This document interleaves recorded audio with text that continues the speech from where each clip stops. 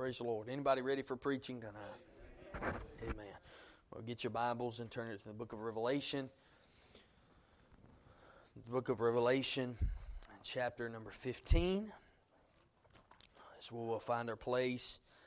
And this will be the first and the only chapter we'll get through in one setting, if the Lord allows us to. And it is the shortest chapter in the book of Revelation. And we'll find that, we found that out so far. Short 8 verses. And but I'm thankful for this. And this evening we'll see our 34th message in our series entitled The Revelation. And so I'd like to read the verses tonight, and with the Lord help, give you a thought tonight. So let's stand to our feet and reverence the reading of the Word of God, if we're able. And let's read verse number 1 through verse number 8, the whole chapter here, if we're able to. And if you found your spot, say amen. Amen. The Bible says, "And I saw another sign in heaven, great and marvelous, seven angels having the 7 last plagues, for in them is filled up the wrath of God. And I saw as it were a sea of glass mingled with fire, and them that had gotten the victory over the beast, and over his image, and over his mark, and over the number of his name, stand on the sea of glass, having the harps of God. They sing the song of Moses, the servant of God, and the song of the Lamb, saying, Great and marvelous are thy works, Lord God Almighty, just and true are thy ways, thou King of saints. Who shall not fear thee, O Lord God? And I glorify thy name, for thou art holy. For all nations shall come and worship before thee, for thy judgments are made manifest. And after that I looked, and behold, the temple of the tabernacle of the testimony in heaven was open. And the 7 angels came out of the temple, having the 7 plagues, clothed them pure and white linen, and having their breasts girded with golden girdles. And one of the 4 beasts gave unto the 7 angels 7 golden vials, full of the wrath of God, who liveth forever and ever. And the temple was filled with smoke from glory of God and from His power, and no man was able to enter into the temple till the 7 plagues of the 7 angels were finished." Thank you for standing tonight. Let's pray. You pray with us. You can be seated. Lord, we love you. We thank you, God. We ask you, dear God, in the name of Jesus, to please bless the reading of your word. I pray, God, that you would help tonight. Help me to preach with an unction and the power of the Holy Ghost. Lord, help not one thing, God, get in the way of the message tonight. And Lord, I pray, God, that you would get all the glory, all the honor, all the praise. Lord, we're thankful, God, to be able to be in the house of God. We ask you, dear God, to help tonight. Give liberty, Lord, and we'll love you and praise you in Jesus' name. Amen and amen. So this evening will be the 34th, and it's interesting to see how it places us back into the Great Tribulation. Now, it places us back into that, meaning we have just finished the Great Tribulation in last week's message, right? I mean, in a practical sense, we had just finished up with Armageddon. But I think that's very, I think it's just pretty continual throughout the book of Revelation. It's pretty continual how that thing has went from the beginning to the end. For instance, we can find in Revelation chapter 6 and verse number 12 through verse number 17, where it gives us a picture and it gives us a sight and it gives us insight and a view from the great day of His wrath. That's what the Bible says. It says it's the great day of His wrath. Now we understand that the great day of His wrath would essentially tell us that we're at the end. We're at the Armageddon, and that's the great day of the wrath of God. And so we understand that, but yet that is not here. That's not in chapter 6. Right? That's not what is taking place there. I'm leading somewhere. But we can see in Revelation chapter 8 where it goes back and it tells us of some from Revelation chapter 7. Not chapter 7. Well, chapter 7 too. But especially Revelation chapter 8 when the seventh seal is broken, and that 7th seal happens, and it gives us some particular things that happens prior to the great day of His wrath. So basically what I'm trying to say is chapter 6 ends at Armageddon, And then chapter 7 tells us some things about Israel. And then chapter 8 gives us the 7 seals and tells us of the things which were taking place before the great wrath. Does that make sense? So it gives us a view of what has taken before the great wrath to come. Then we can look ahead at Revelation chapter number 11 and verse 15 through verse number 18. And we went through and we saw the kingdom appearing there at the end of that. And the nations are angry, and the Bible says the wrath is come. But the wrath hasn't come. Understand me? The wrath hasn't come. The wrath hasn't come. And then, because Revelation chapter, and we understand it's not in chronological order either, but the Bible is perfectly laid out exactly how God wanted it to. Somebody say amen there. So it's laid out in chapter 6. It gives us at the end of chapter 4, we're raptured out. Right? Chapter 5, we're given a picture of what's in heaven and what are the wonders of heaven. Chapter number 6, we're given the pictures of the first 6 seals, and then we're given that the wrath has come. And then chapter 7 deals with Israel, and then chapter number 8 tells us of the things which were going to take place prior to the great wrath that was to come. And then you got chapter number 9 and chapter number 10, and then chapter number 11 ends, and it tells us of the great wrath, or the wrath that is come. And then Revelation chapter 12 and chapter number 13 gives us a picture of Israel as a woman. Is this not how the Bible is going here? You seeing what we're saying here? It's going exactly how God wants it to, but it's going the same way. And it's showing us the same things in which it already has shown us, but it's given us a more in-depth insight to it. And so then there's that, and there appears a woman there, and she's with child, and she's getting ready to travail in child, and then there's Satan, and Satan is working against her as a dragon, and it gives us that picture of Israel as a woman and God's great plan for the people of Israel. That's chapter 12, and then chapter 13. Well, then the last few weeks we were able to look in chapter number 14. And chapter number 14 gives us a picture of an everlasting gospel, and it gives us a picture of a reaping that is taking place on the earth. It gives us a picture of a reaping that is taking place upon the earth, and then at the end of that, Christ is treading upon the winepress of the wrath and fierceness of God, and He's taking care of all the nations that have gathered themselves together against Israel to destroy her. That's what God's doing. And that's Armageddon. But then in these verses, we go back before Armageddon. So you're seeing what's going on here. It's a reoccurring process. Chapter number 6 shows us, chapter number 11 shows us, and chapter number 14 shows us Armageddon. And then we'll see that again too. Because we'll go back prior and we'll see some things which are particular that need to be pointed out that's going to happen before the Battle of Armageddon. And then in Revelation chapter number 17 and chapter number 18, we'll take a whole new turn. Because we'll deal with Babylon and Babylon alone. Remember chapter 14 at the beginning dealt with Babylon a little bit. It says Babylon is fallen, is fallen. Then chapter number 17, chapter number 18 gives us a clear picture of Babylon, who Babylon is, the aspects of Babylon, the character of Babylon, all those things of Babylon. Chapter number 16 deals with what we're going to realize in this chapter right here. What is being prepared in this chapter. And so we must be clear here that God has been merciful time and time and time again up to this point. God has been merciful up to this point. Now, however, we'll see in the next few weeks that His mercy has been withdrawn, and we'll see in this that final judgment has come upon this world. Final judgment will come upon this world. And I'd like to key into this passage tonight and preach on the impending wrath of God. The impending wrath of God. Judgment will not be distributed in this chapter. Understand that. Judgment is not going to be distributed in this chapter. Besides, we could say that in verse number 8, there's a little bit of judgment because the temple is closed.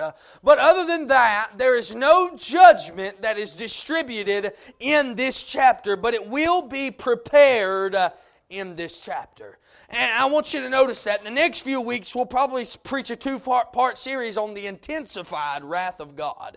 Right now, we're preaching on the impending wrath of God. But the next few weeks, make sure if you're having any problems, don't be here, because we're going to preach on the intensified wrath of God. Anybody believe in the wrath of God here?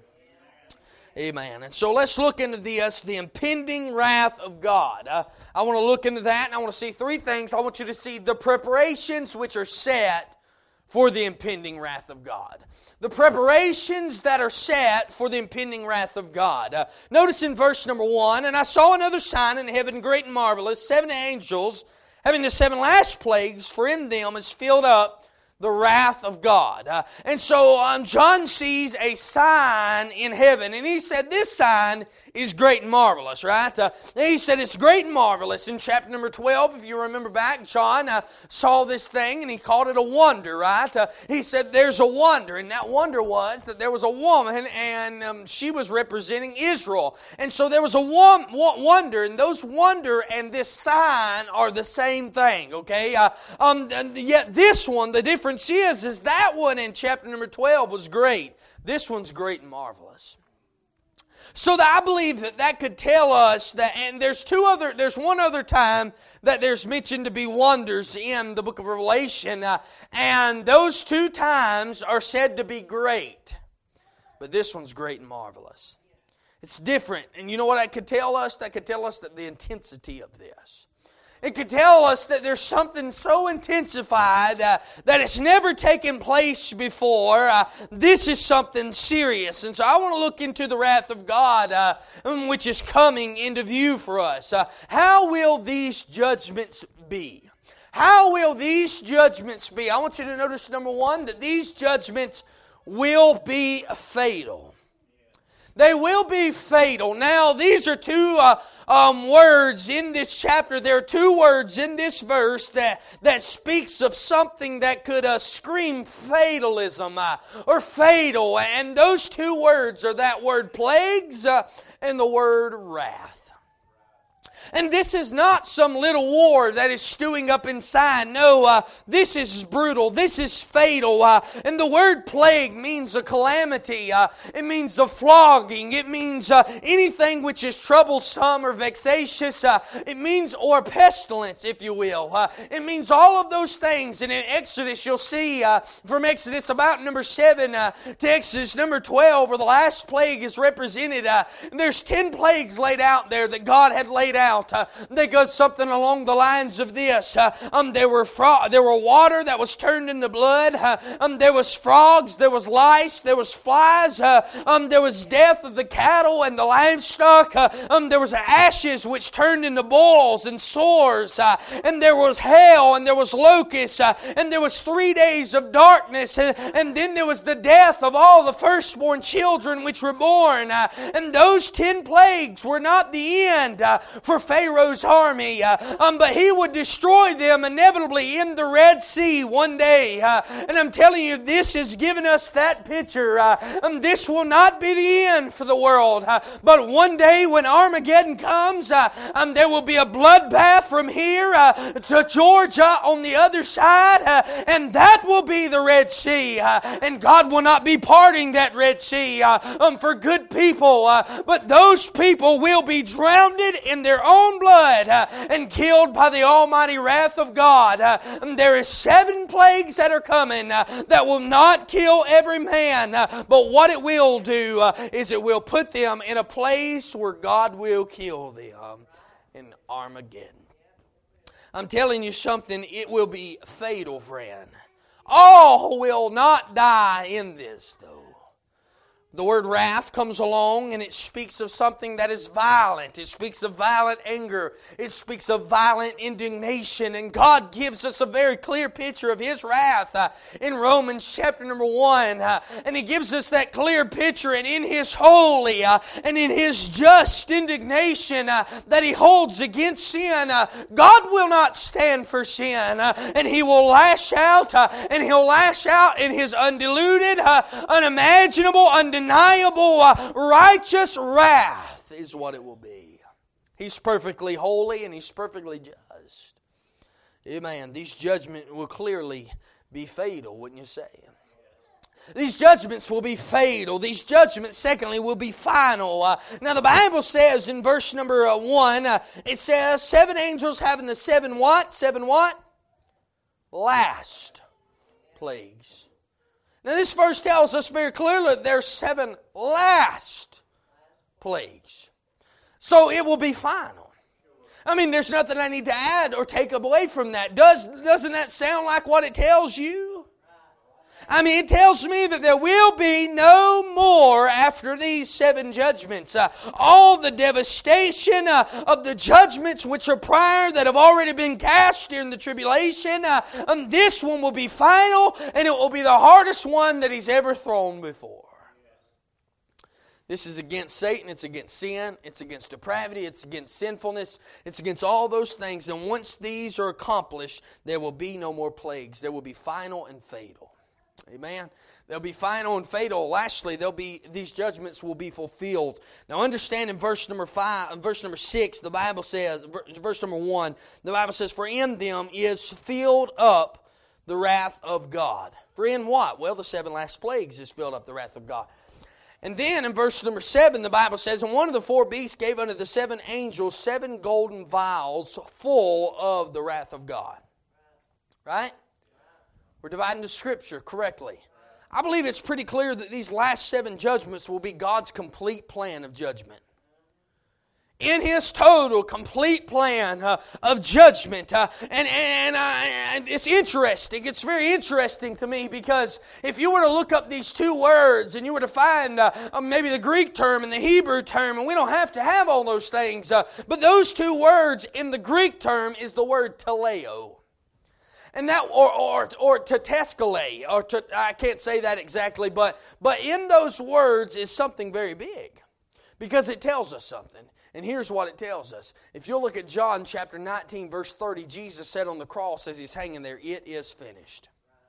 He said, it is finished. That is the same word that's used here. It is the exact same word, exact same term, and you know what it means? It simply means to us that it's to finish something with full strength. He finished on the cross with full strength. Somebody say amen there. He finished with full strength. He might not have had the physical body. But friend, He had everything else that He needed to finish on the cross of Calvary. And He said, it is finished. And if we were to look back at that as Christ hung on that cross and He cried, it is finished. He said, I am done. I have finished the task that was at hand. And all the judgments of God are going to be fulfilled at this moment. It also gives us the idea over there in verse number 7, it says they're full. It says they're filled up in verse number 1, but in this one it says they're full. And that gives us the idea, has anybody ever ate a meal and they've just been so full and you're like, man, I'm so full I could bust. Think about that. His judgments are so full. They're fixing to burst. They're fixing to burst. He's about to blow is what He's about to do. The Lord has been merciful for so long, yet His wrath cannot be contained any longer. His wrath has been withheld by His mercy. And friend, but here they have rejected God. They've rejected Christ atoning death on the cross at Calvary. And they will have to pay for their own sins. That to pay for their own sins, His justice will come gushing out. It's busting at the seams because He's just showed mercy. Lord is not slack concerning His promise, as some men count slackness, but is long-suffering to usward. Thank God that He's long-suffering to usward. Not willing that any should perish, but all come to repentance. God has waited and granted His mercy upon America and upon all the worlds. But I'm telling you right here at this moment, He will not have any more to give. I'm telling you, the preparations have been set for the wrath of God. Secondly, I want you to notice the peace of saints within the wrath of God. The peaceful saints within the wrath of God. Notice in verse number 2, I want you to notice where the Bible says, "And I saw as it were a sea of glass mingled with fire." That's not very close. It's not nothing. That doesn't have anything to do with peaceful, does it? Doesn't seem peaceful. Well, it could be. But and them that had gotten the victory over the beast. We'll go through that in a second. So I want you to notice a few things out of this. The scene changes, right? In front of John's very eyes, the scene changes. He's talking about the filling up of the wrath of God, and there's 7 angels, there's 7 vials, or there's 7 angels and the 7 last plagues. There's 7 vials. There's all of those things within this text, the 7. And 7 does mean a lot because it also means finished. It means completeness. It means perfection. It means all those things. And so these are last. But nonetheless, instead of seeing the filling up of that, he sees saints shouting, singing, doing what saints do. Somebody say amen there. They're doing what saints do in these verses. Amen. Saints do this stuff. Amen. But notice a few things we see here. That one of them doesn't necessarily have to do with it, but it's for alliteration's sake, and it goes right along. The Lord alliterates in the Bible pretty good. There's a sea of glass. There's a sea of glass. I believe that's something that we ought to take attention to, wouldn't you say so? I mean, there's a change here. This sea of glass is only mentioned twice in the Bible in that exact term, okay, the sea of glass. In that exact term, it's only mentioned 2 times in the Bible, and both times are mentioned in the book of Revelation. We understand in Revelation chapter 21, there will be no more sea, and we understand it's probably talking about this sea. Or it could have been just John writing that in his own commentary because he was on the island of Patmos, and that's all he could see as far as he looked was sea. But nonetheless, however you want to look at it, that's fine. But both are here in Revelation. In Revelation chapter 4, verse number 6, the saints are raptured out in verse number 1. And the church, when we were raptured out, stood upon the sea. Right? And the Bible says that it were as it were a crystal. And it was considered to be like unto a crystal. There's no color, and I even mentioned to you possibly that this could be frozen. And I believe there's a high thing to that, but nonetheless frozen. And on this earth, nothing is moved as much as the sea moves. Right? The sea is constantly moving. It's constantly moving, but this sea is solid. It's unmoving. It's absolutely solid. It's sealed over, if you will. That's what this sea is. And yet now this sea is not just solid. It's still solid. It's still sea of glass.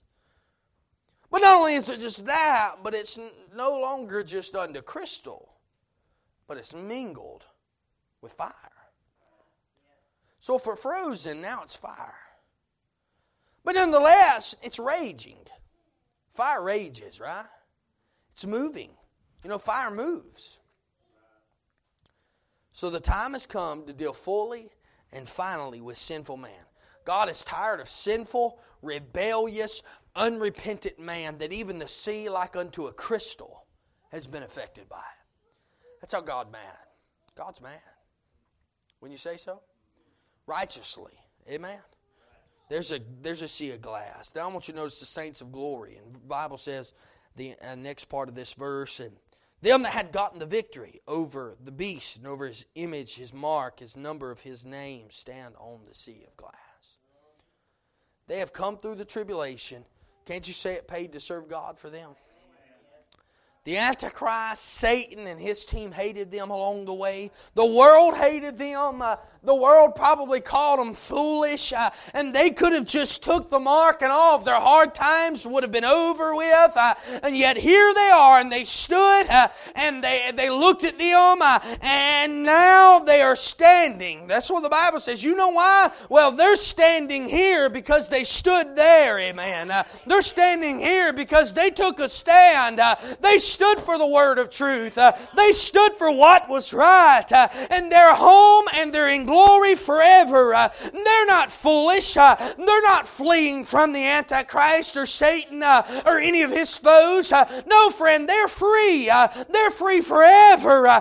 They're not dead. They're not dying. They're not defeated. They're not discouraged. No, they're delighted. They're in heaven.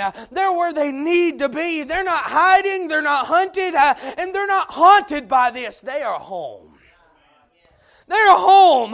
Look what God has done to them. They may have not had everything the world could have gave them, but they did not miss out on it. And look at what they gained. They will be home while the world is hurting. They will be worshiping while the world is under wrath. They will be free while the world is on fire. Nothing can stop them. These are the saints of glory. And thank God I'll be there. The saints of glory, we see a song of gratefulness. The Bible says very clearly in verse number 3, and they sing the song of Moses, the servant of God, the song of the Lamb, saying, Great and marvelous are thy works, Lord God Almighty. Just and true are thy ways, thou King of saints. Who shall not fear thee, O Lord, and glorify thy name? For thou art only art holy. For all nations shall come and worship before thee, and for thy judgments are made manifest. That's not a song we sing in Baptist churches today. Amen. But in Revelation chapter number 13, in verse number 4, there are those who are on earth and they are crying, Who is like unto the beast? Who is able to make war with him?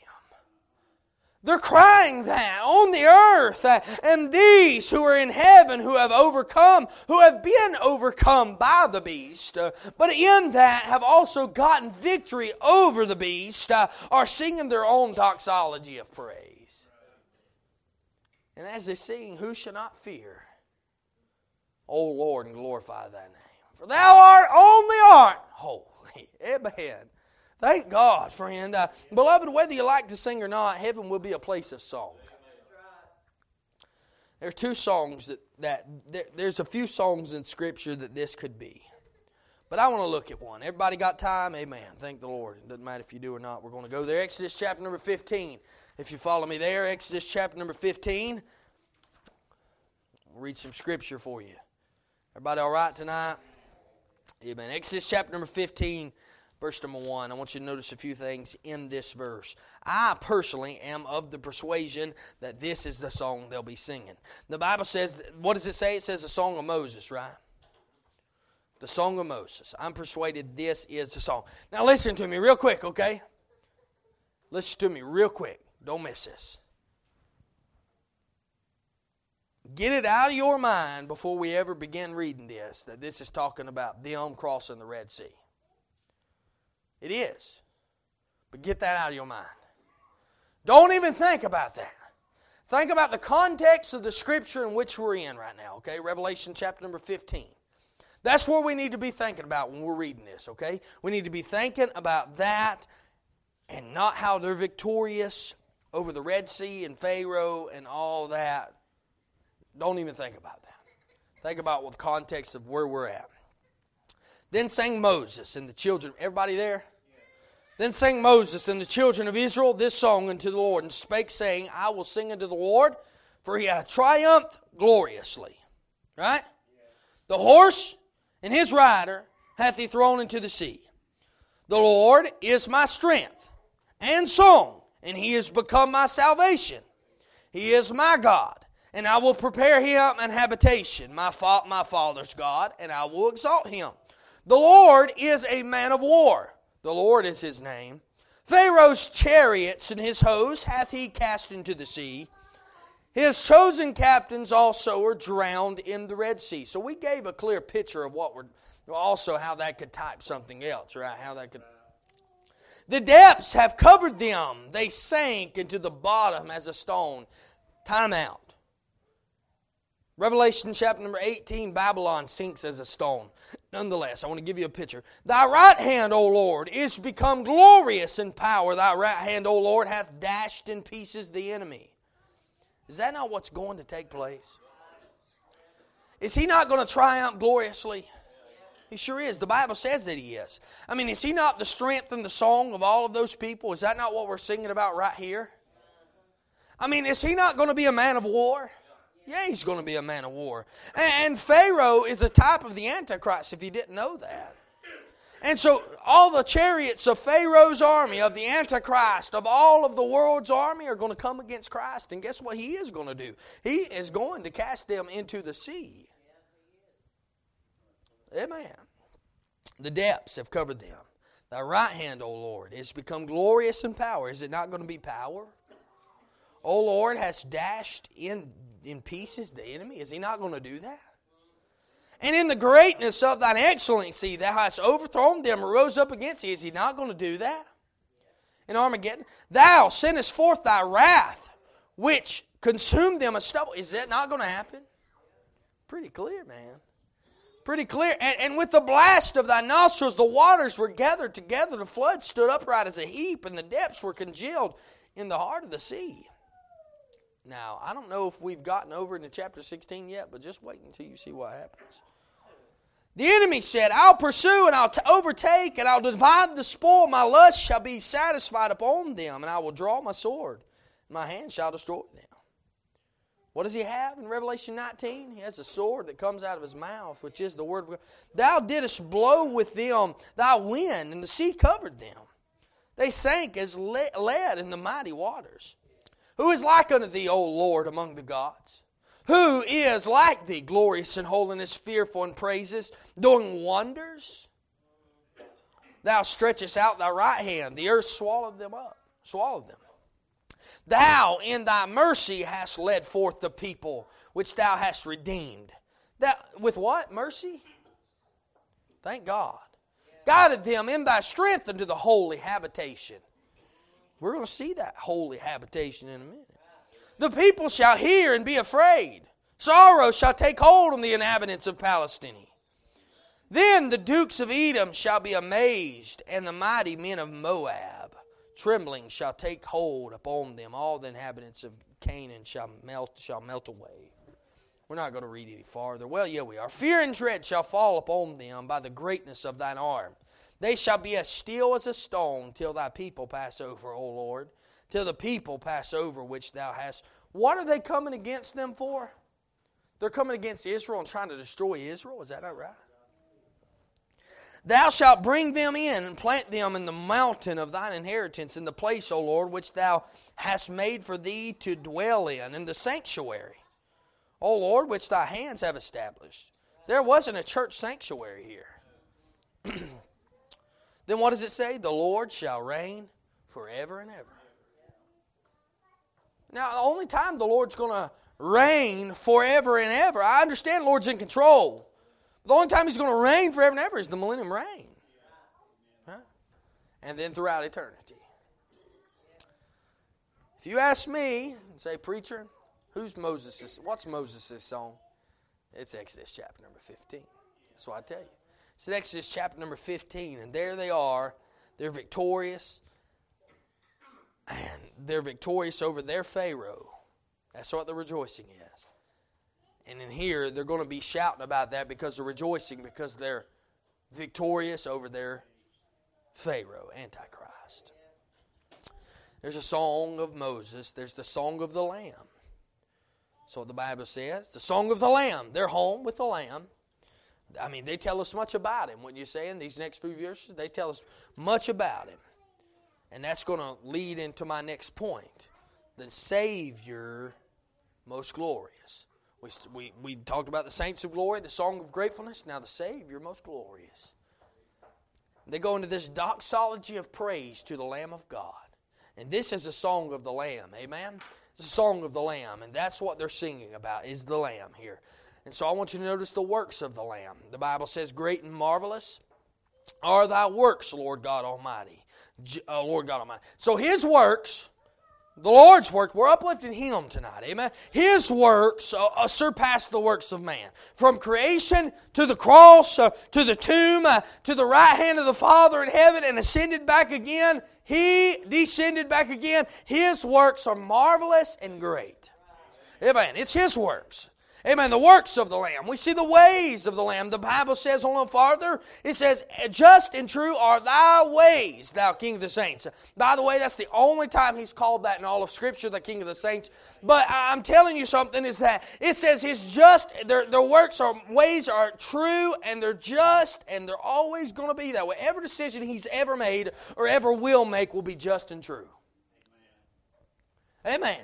Though they went through torment, He was just and true. Understand the ones who are expressing this here. They've just come through torment, and they said His works are just and true. They've just come through starvation. They said His works are just and true. They have faced persecution and death, and they said His works are just and true. His works are all to be just and true. They're always going to be. And you know what? We ought to learn that tonight. His works are just and true. His ways are just and true. So His ways, His works. Then we notice the worship of the Lamb. The Bible says, who shall not fear Thee, O Lord, and glorify the name? For Thou only art holy, for all nations shall come and worship for Thee. And so He alone is worthy of our praise tonight. Amen? He alone is worthy of our worship tonight. We must fear Him in worship and glorify Him in worship. Well, why? Why should we do that? He's holy. He's holy. And this even gives us a view of the coming kingdom. You notice what it says there? It says very clearly, for Thou only art holy, for all nations shall come and worship before Thee. When? The kingdom. The kingdom. It gives us a clear picture of that. All nations will worship Him. What a sight that's going to be, church. Amen. That's going to be a great sight. The worship of the Lamb. Then we see the wrath of the Lamb, where the Bible says, for Thy judgments are made manifest. They're made open. The world will find out the wrath of God. They said, we don't want to leave anything out. We'll even sing of Your wrath. We all do that too, amen? Worship Him for it all. So we see the preparation set for the wrath of God. We see the peaceful saints within the wrath of God. And then we see the purity and the sevens of the wrath of God. The purity and the sevens of the wrath of God. We're not going to get into that much, the sevens, because there's a lot of things we can look at, and I'm not very fit in numerology, but I'll handle a few things. So John's focus is changed once again in verse number 5, and after that I looked, and behold, the temple of the tabernacle of the testimony in heaven was opened. The temple of the tabernacle of the testimony in heaven was open. Now, if a smart man would preach in this, he would say that the alliteration would be temple, tabernacle, and testimony. But I'm not smart enough to do that, so there's a different way that I'm going to break this down, and I need the Lord's help. So I want you to think. So how come his perspective has changed 3 times? Anybody notice that? It changed 2 times. So it's went from the beginning. He said, "And I saw," verse number 2, "and I saw." Verse number 6 or 5, and after that I looked. He's changing it. Now, one thing we must keep in mind is that the Holy of Holies that was upon earth was merely a representation of what was already in heaven. Read that and find it in the book of Hebrews.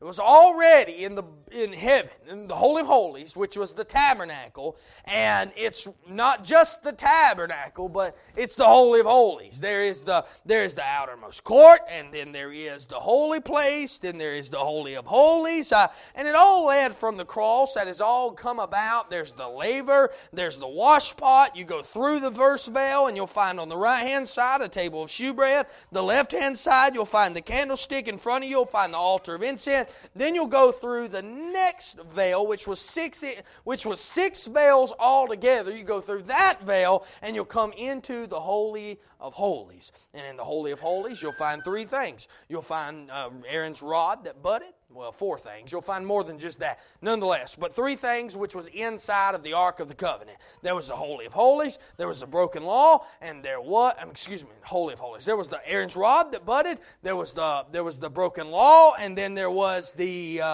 some manna from heaven. There you go. Thank you very much. And so there was in those things, and then there is the Ark of the Covenant. And the Ark of the Covenant, and on top of the Ark of the Covenant is the mercy seat, and then there's two cherubims which come out and spread across. So when God looks down from heaven as they're traveling through the desert, He sees mercy, not judgment. And so what we are looking at here is something that is very simple but very profound and very big, farther than me. But it is open in heaven. There's a few things that are open in Revelation. In Revelation chapter 4 and verse number 1, heaven is open. Right? John looked up. He said, "Come up hither." He came up. Heaven was open. And Revelation chapter 11 verse 19, the temple of God was open. And then this is open.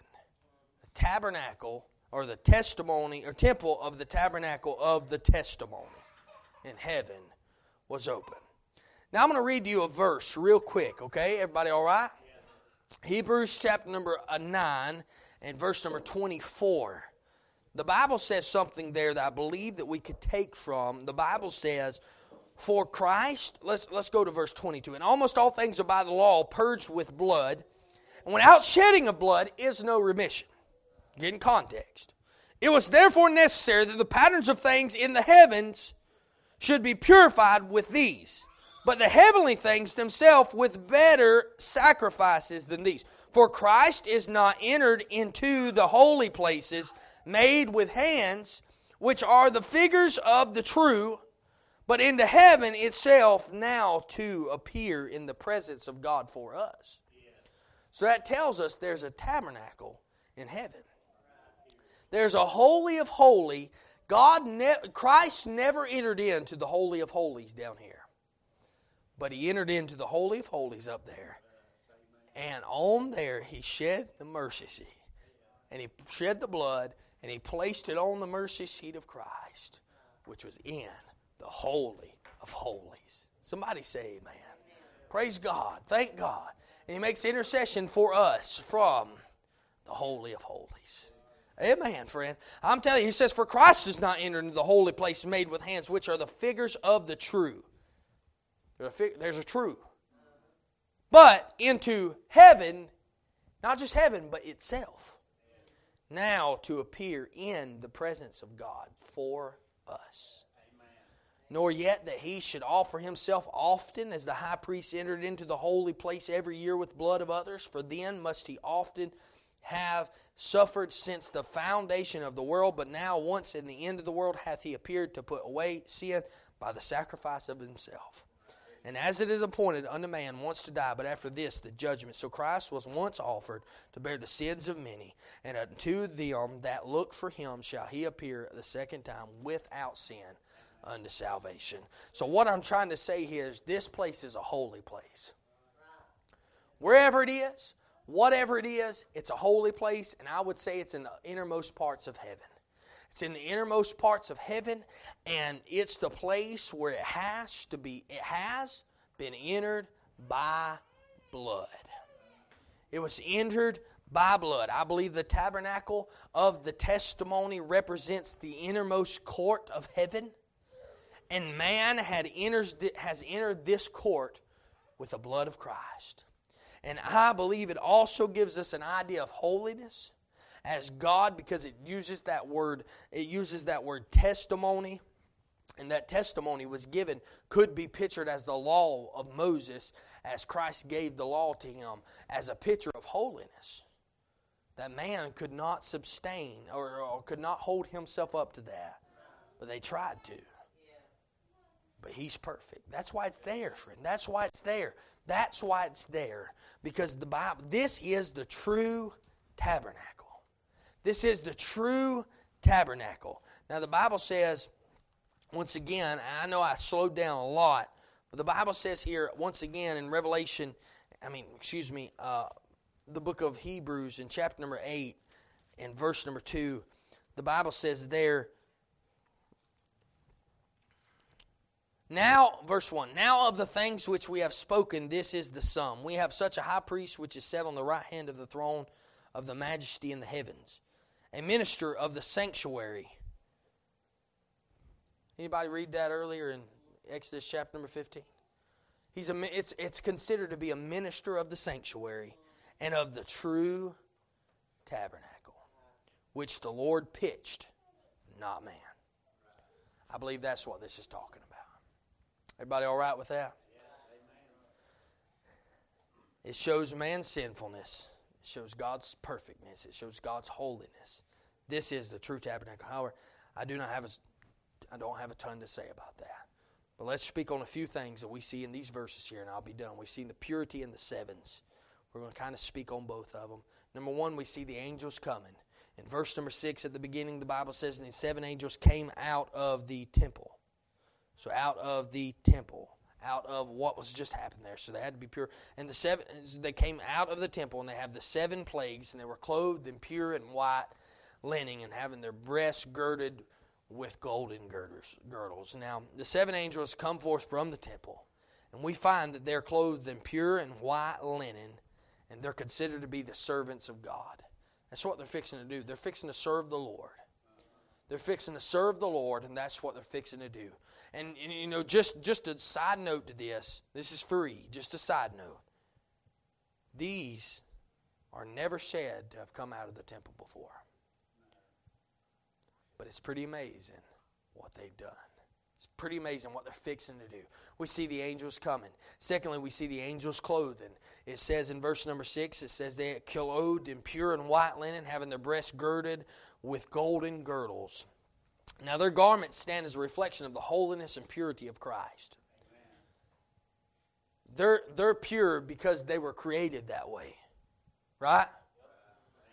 But understand that they're wearing golden girdles, which testify to the majesty and the glory of God. And listen, you know what the Bible says? The Bible says His creation will reveal His glory. And that's what's happening with these. They're fixing to do something on the earth. And they're going to reveal His glory in it all. Amen? And so we see them. Then we see the angels' clothing and the angels coming. We see the angels' commission.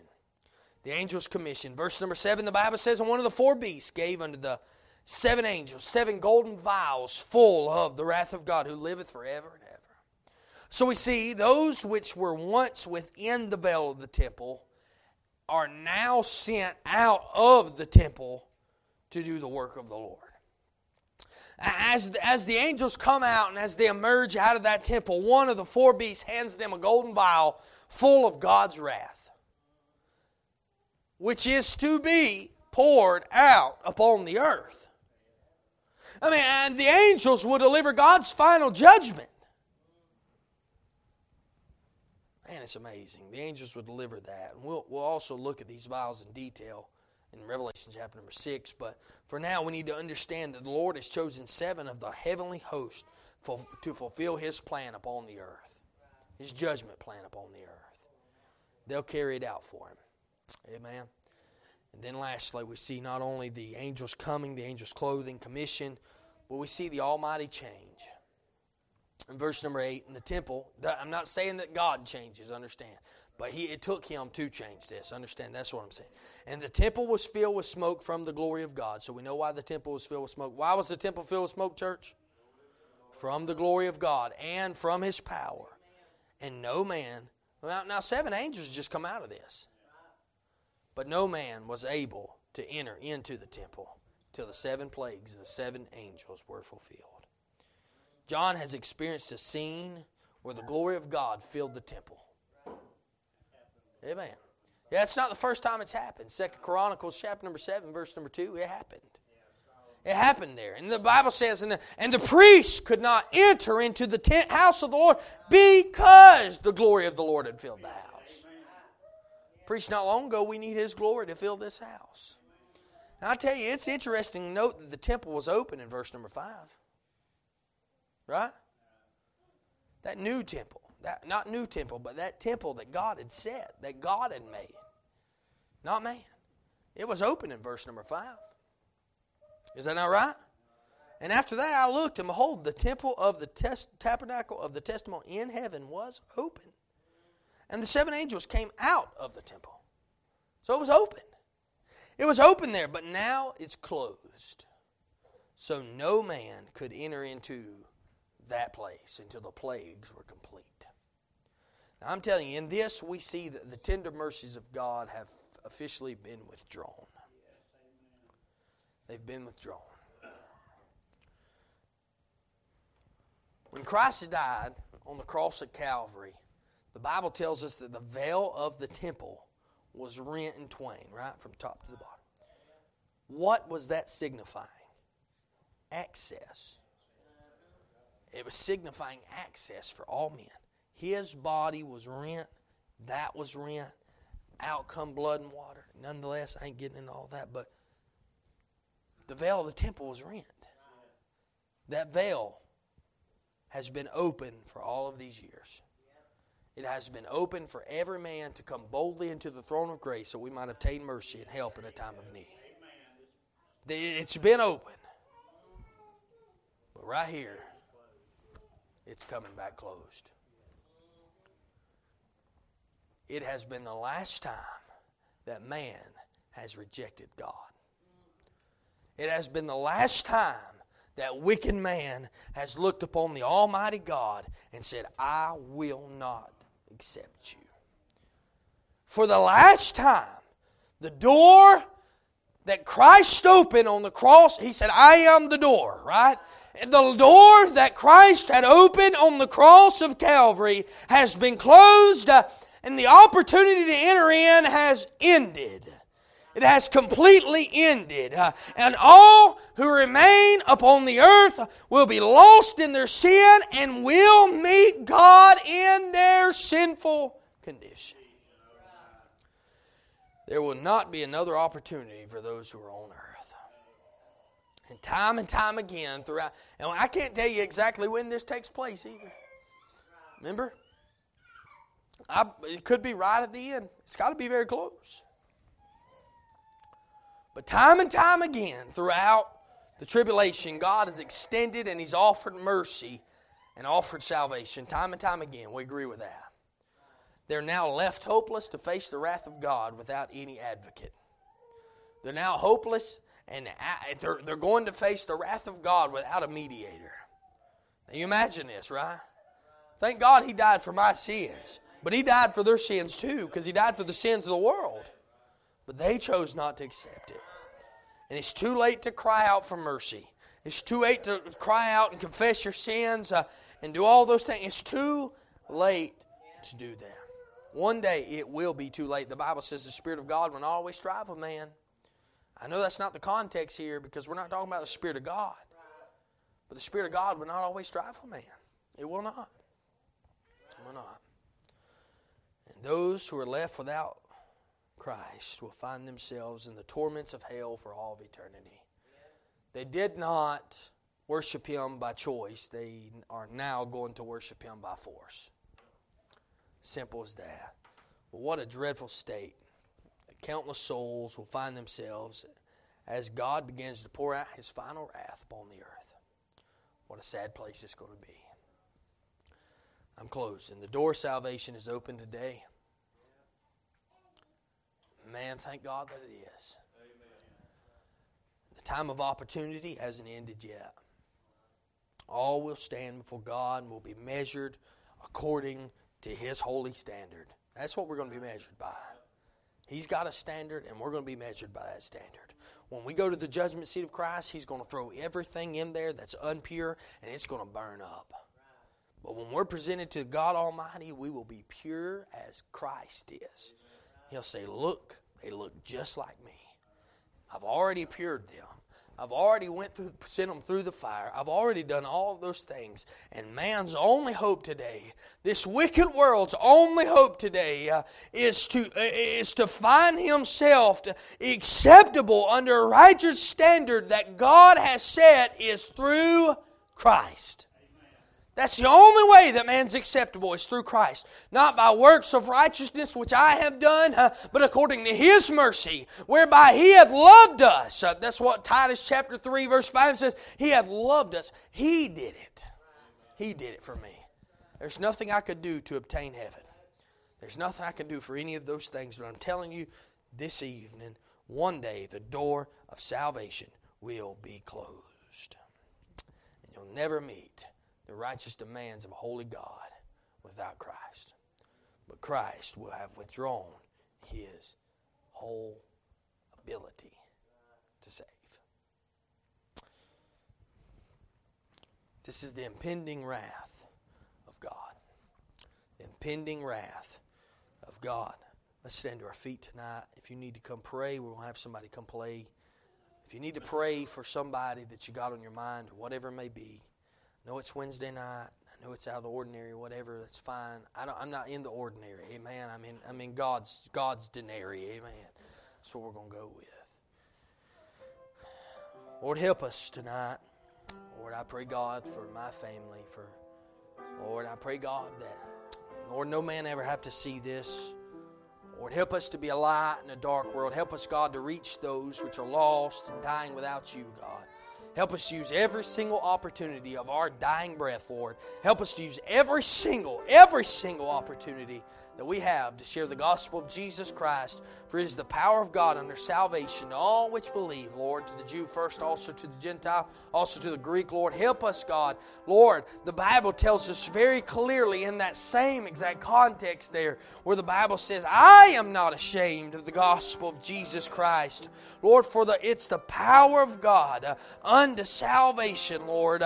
And the Bible tells us very clearly there in Your word, Lord, in Romans chapter 1, where it tells us very clearly, God, where it says, Lord, that for in there is the righteousness of God revealed.